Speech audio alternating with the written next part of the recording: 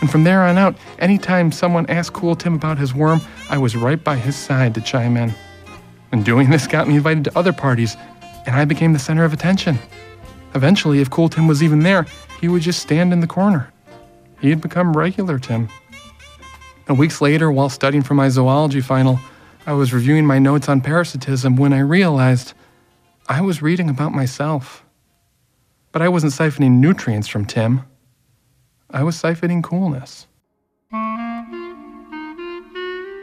And while this setup was wonderful for me, it wasn't fair to him. I knew then and there that I had to do the right thing. I had to crawl out. I stopped letting his worm be a social crutch for me. Whenever it was brought up, I changed the subject. And eventually, people at parties stopped asking, was it true? And started asking, how are you? I didn't need Tim anymore. And back home over winter break, when my parents and I sat down to dinner, I was so excited to tell them of my own contribution to science, that even though I was referring to myself, I had found the first parasite that didn't need a host in order to survive. But first, I made sure that the vegetables we were eating were properly washed. That was Brian Kett, a writer and storyteller living in Los Angeles. By coincidence, he told a version of that story very recently at the Moth here in Los Angeles, and he won, of course. You can find a picture of Brian, and frankly, more importantly, you can see a picture of the worm at our website, kcrw.com/unfictional.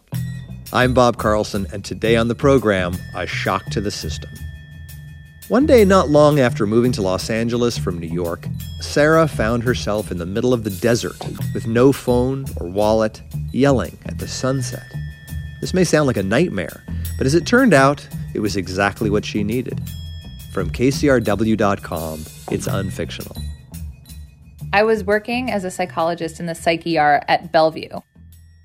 This guy had been found hugging a tree and holding onto a stuffed toy dinosaur and was brought in by police. And he had these wild eyes and his hair looked crazy. And he was wearing a full head-to-toe karate suit. And he was screaming that he was the Buddha and he knew where Jesus was. And he was so clearly psychotic, so we admitted him upstairs. And he slept for 3 days, and he woke up completely confused about where he was, how he got there, what had happened.